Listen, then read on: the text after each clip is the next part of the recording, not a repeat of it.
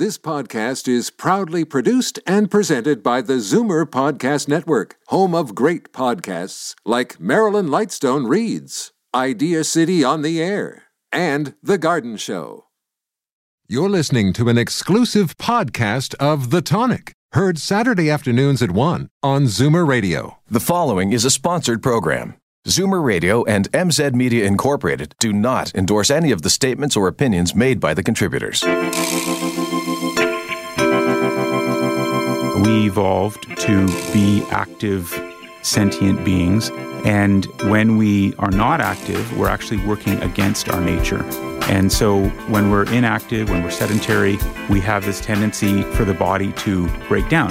Whether we are inactive, our bodies will tend to break down, or we're overactive, our bodies will tend to break down. So again, it's finding that middle ground where we can find that balance. Welcome to The Tonic. I'm your host, Jamie Bussin, and we're here to talk about your health and wellness-related issues. On today's show, we're going to discuss the coolest amenities coming to high-rises in Toronto. Also, the health benefits of volunteering. And lastly, body hacks for weight loss. But first, a little bit of business. Support for today's show comes from the Benvenuto Group. The Benvenuto Group is the owner and developer of quality high-rise condominium and rental properties in Toronto and Montreal. The Benvenuto team is passionate about delivering quality living spaces, top lifestyle amenities, important services, and innovative design tailored specifically to its residents in every particular submarket. The Benvenuto Group is currently designing several new projects in Toronto, Montreal, and Chicago that will not only become exceptional places to live as an owner or as a renter, but will deliver some of the highest levels of sustainability, energy efficiency, and comfort, and will set the standard for informed residents. I'd like to welcome our first guest, Mitchell Abrahams. He's the principal of the Benvenuto Group. He's a real estate professional with over 25 years of commercial and multifamily residential real estate experience. He's converted apartments into condominiums and developed condominium and apartment projects. Welcome back. Hi, Jamie. Last time you were on the show, we talked about green and tech amenities that would soon be available in Toronto high-rises, but we didn't get a chance to discuss some of the other things that are coming. So what's coming that excites you the most?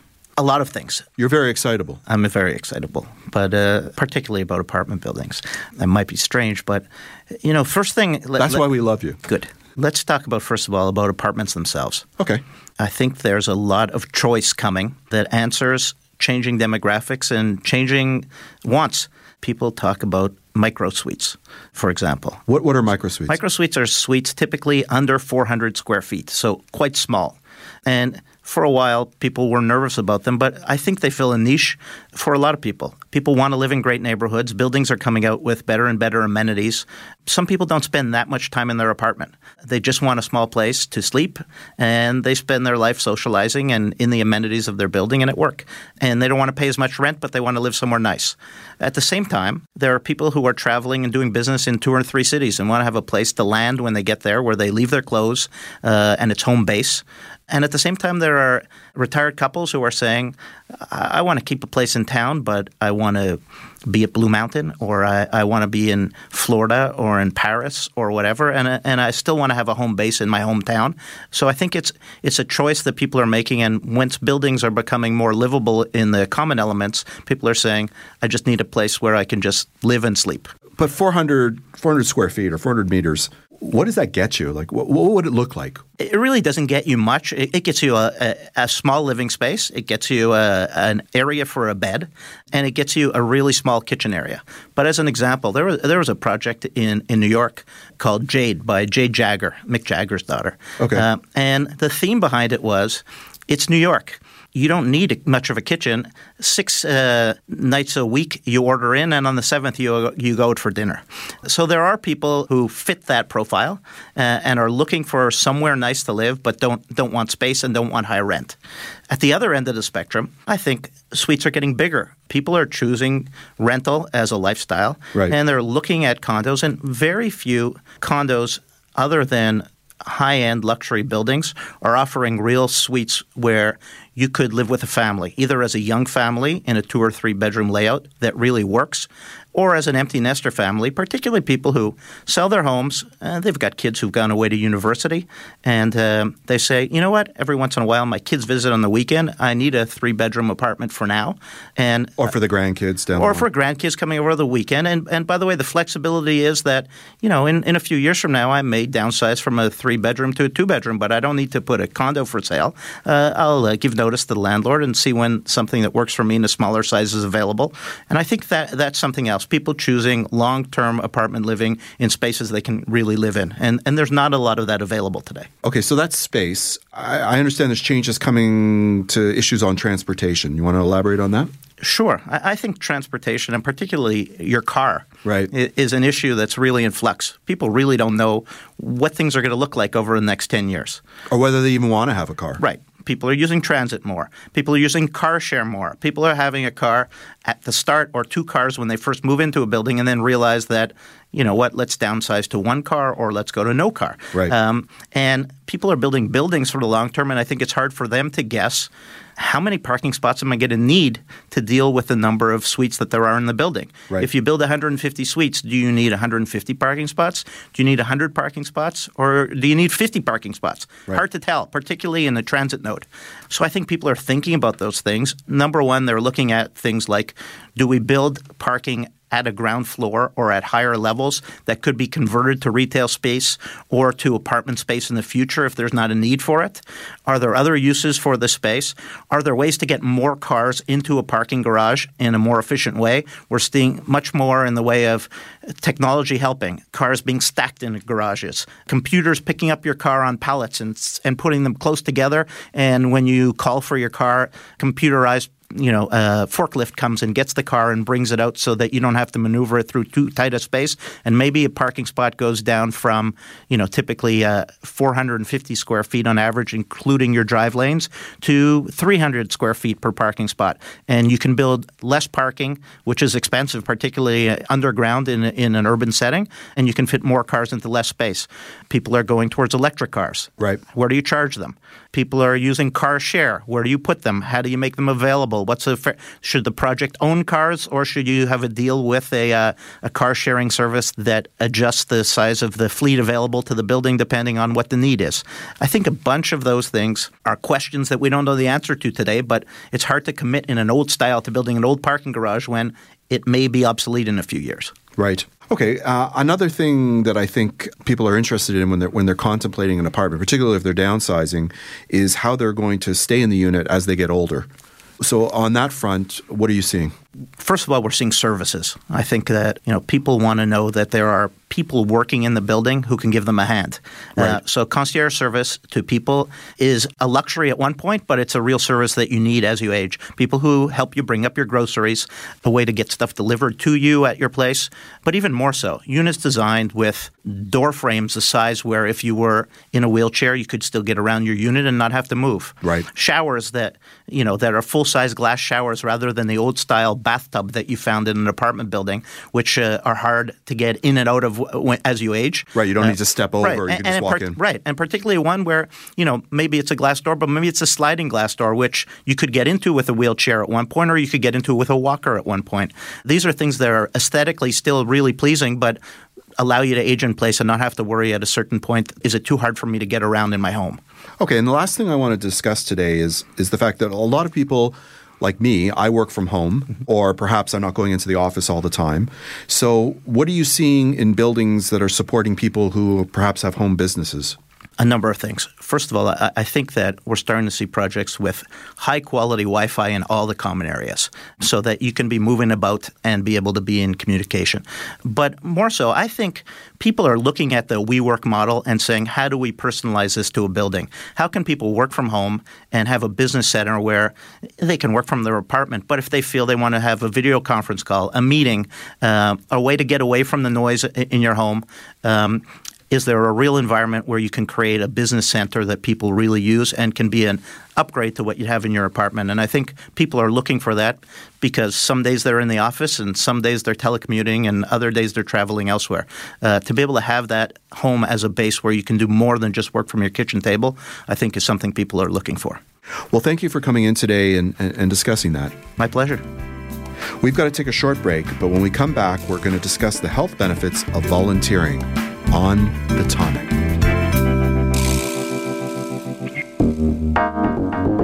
I'd like to give a shout out to our sponsor, Purica.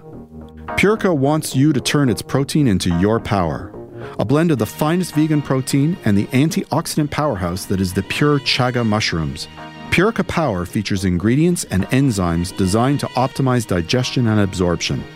Unlike many protein powders, Purica Power tastes great with water and mixes easily. It's available in chocolate, vanilla, and natural unflavored.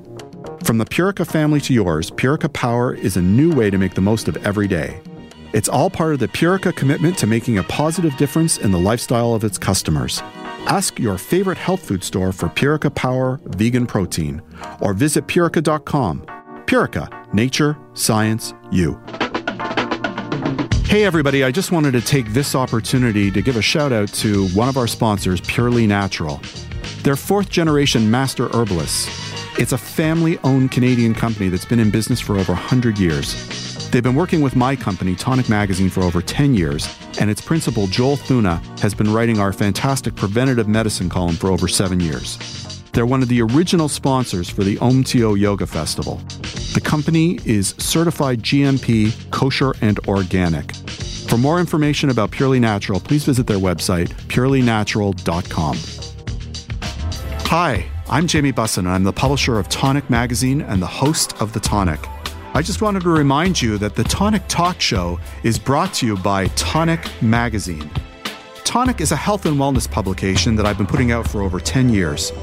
We're available free on racks at over 200 locations across the GTA and delivered with the Globe and Mail to home subscribers in 11 choice neighborhoods, all in Toronto.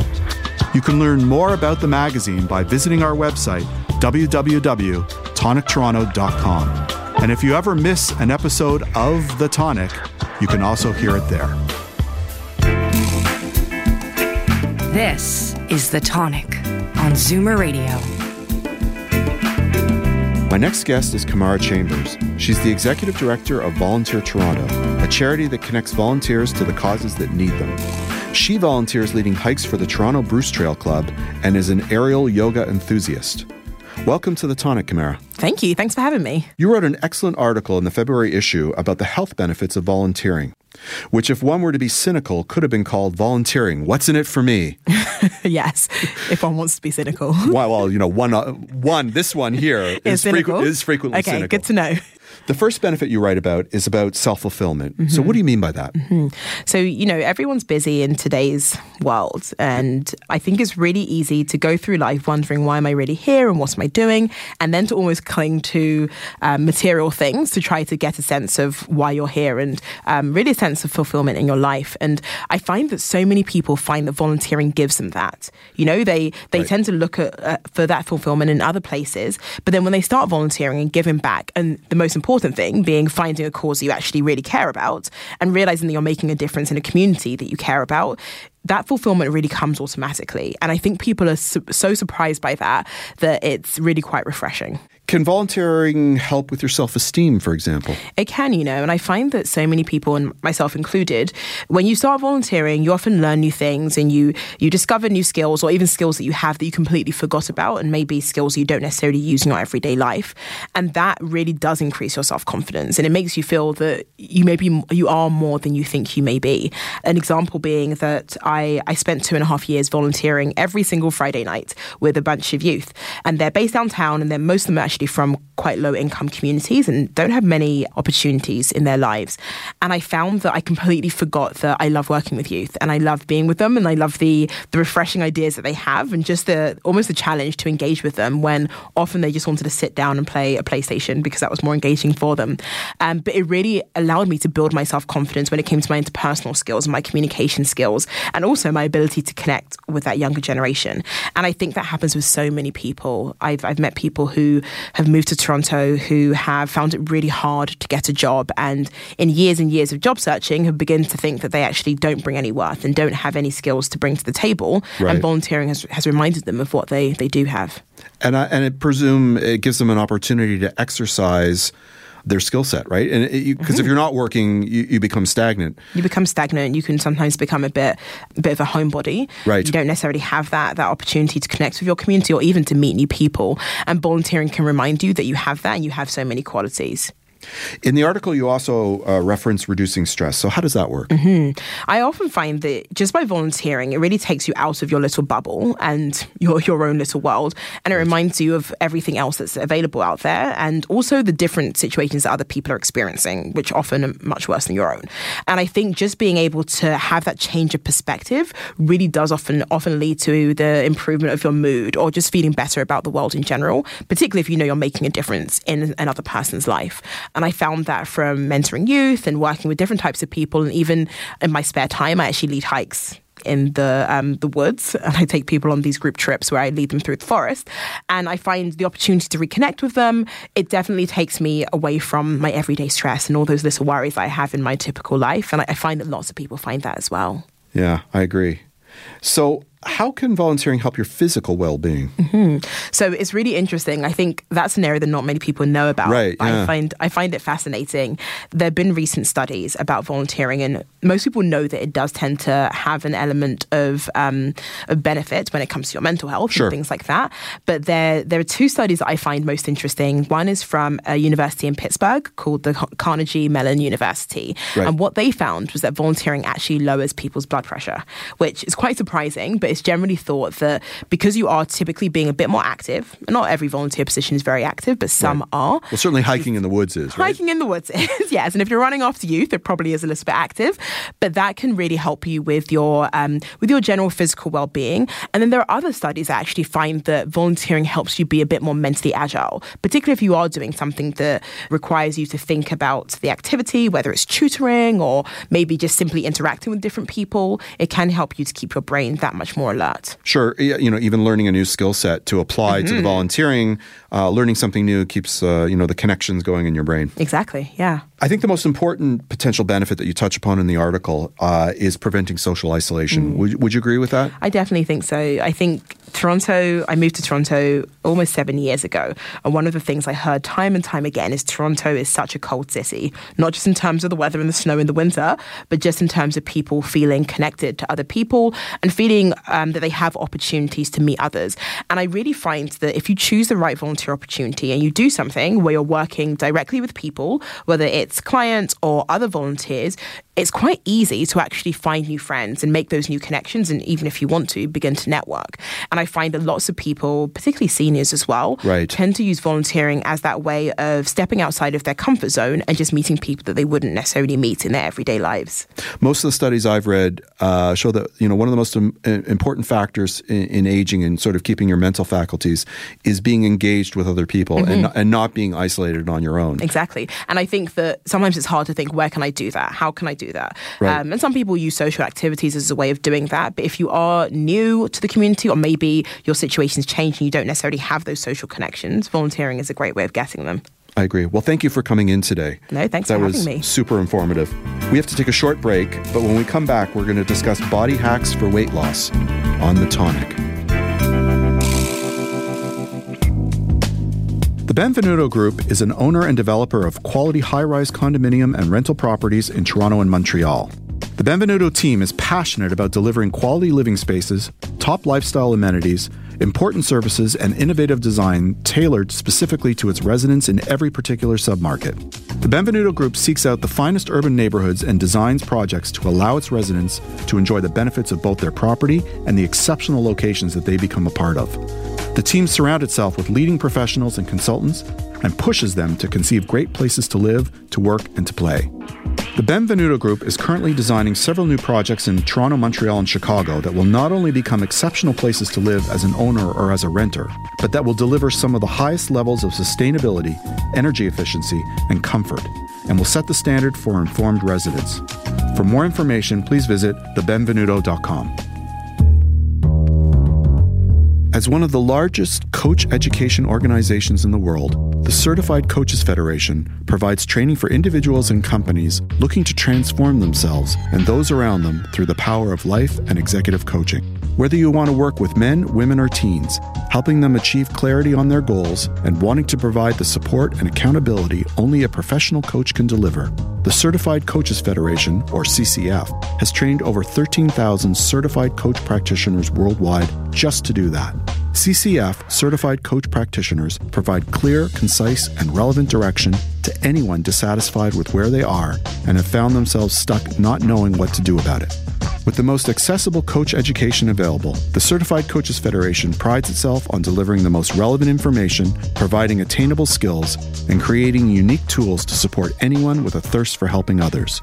Whether you're an aspiring coach or already a veteran, the Certified Coaches Federation has a type of training suited to your needs. Contact the Certified Coaches Federation at 1-866-455-2155 or certifiedcoachesfederation.com.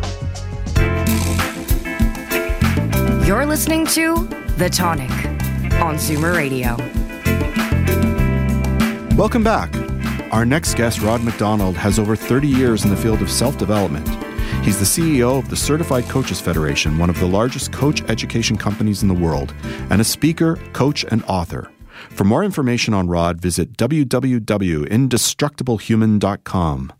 Hi, Rod. Welcome back. Hey, Jamie. It's great to be back. Your article in the February issue of Tonic magazine lists 4 body hacks for weight loss.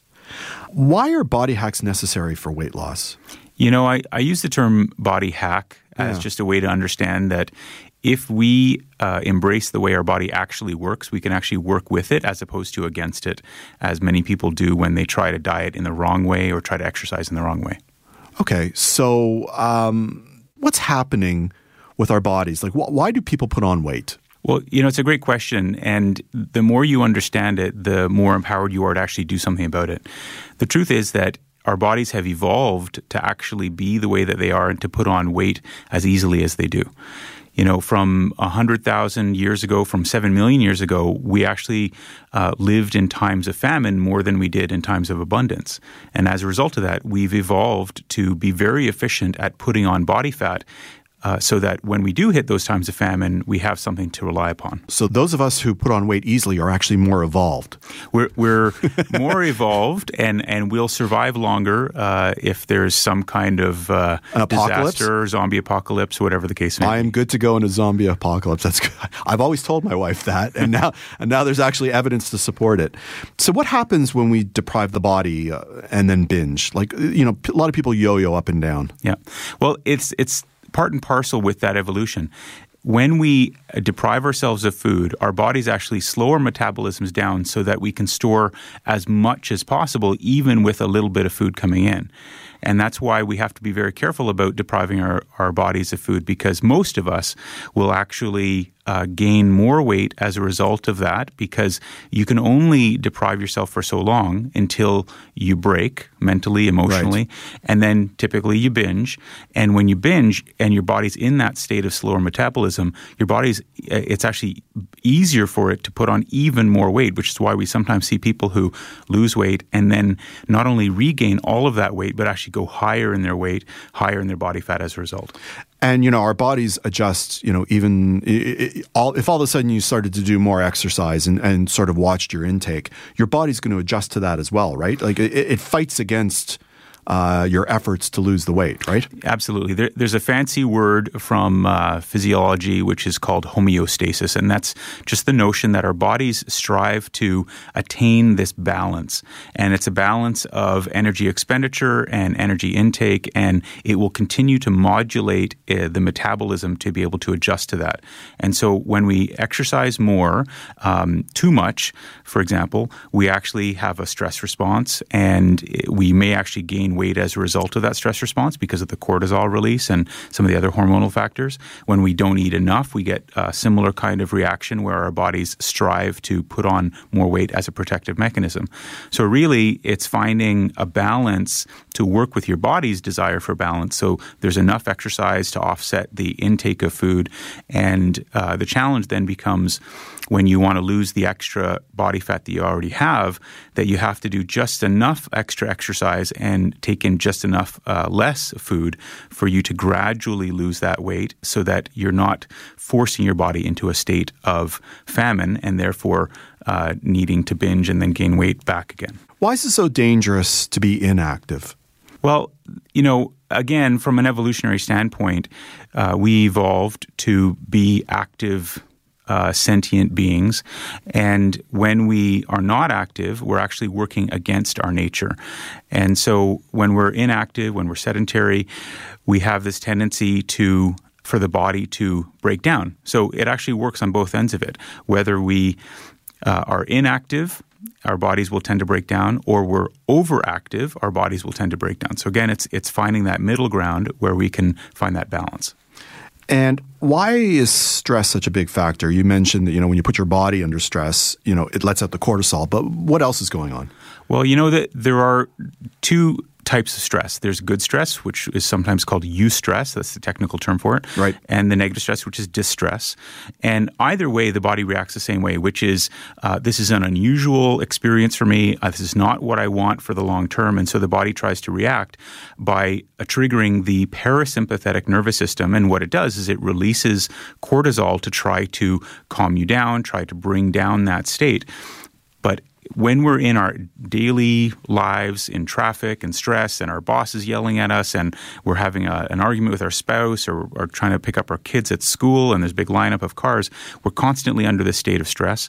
And so we're constantly bombarded by the negative or less than positive hormones that actually contribute to weight gain and the negative sides of it. Wow. So thank you for coming in today and sort of explaining how to actively fight against the natural inclination of our bodies to store the weight. Next month, you're going to come back and onto the Tonic, and you're going to discuss something I hope never applies to me, and that's how men over 50 lose their mojo and need to get it back. So I look forward to that. You're going to come back and do that? Absolutely. I'll be here. Fantastic. And thank you for listening to The Tonic. You can download this episode as a podcast on zoomerradio.ca and thetonic.ca. For articles written by Rod McDonald and Kamara Chambers, be sure to pick up your copy of Tonic magazine. Tonic is available free on racks at over 200 locations across the GTA and delivered with the Globe and Mail to home subscribers in 11 choice neighborhoods in Toronto.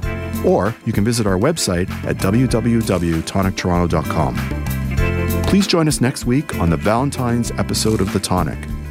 We'll discuss the connection between love and yoga, and we'll give you some exercises that you can do to improve your sex life.